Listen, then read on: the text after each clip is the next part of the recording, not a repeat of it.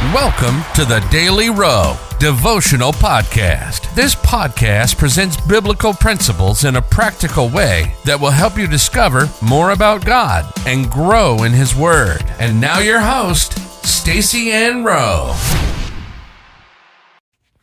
Hi friends, welcome to another daily devotional. Today we focus on the topic, possess your promised land.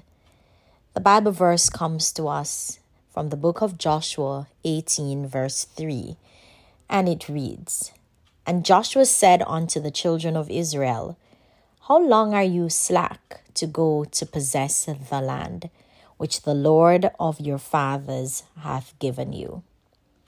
What God has promised you is yours.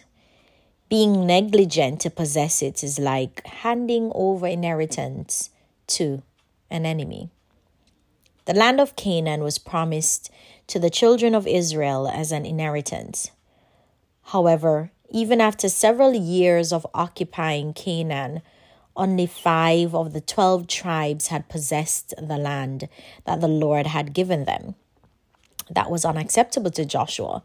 And so he raised the issue and asked them the question in Joshua 18 verse 3. How long are ye slack to go to possess the land?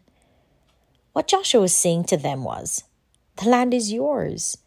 What is stopping you from going to possess it? Because God had already given them the land, the only person that could stop them was themselves. What are the promises God has made concerning your life that you're stopping yourself from possessing? You may stop yourself in many ways, which include self-defeating thoughts, procrastination, or complacency. But remind yourself today that what God has promised you is yours. Therefore, nothing is stopping you from taking possession of it but you. Those lands that the children of Israel did not possess were left in the hands of their enemies, for their children and children's children to benefit from.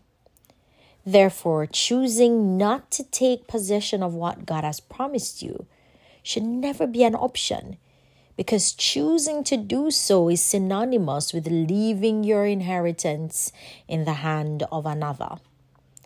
The main lesson to be learned is that you must be relentless in taking possession of all that God has given to you. Life application. Remind yourself of all the promises that God has made concerning your life and plan and strategize the action to be taken to possess each. Let us pray. Lord, thank you for your promises over my life. I declare that I will inherit and possess all that you have in store for me. In Jesus' name, amen.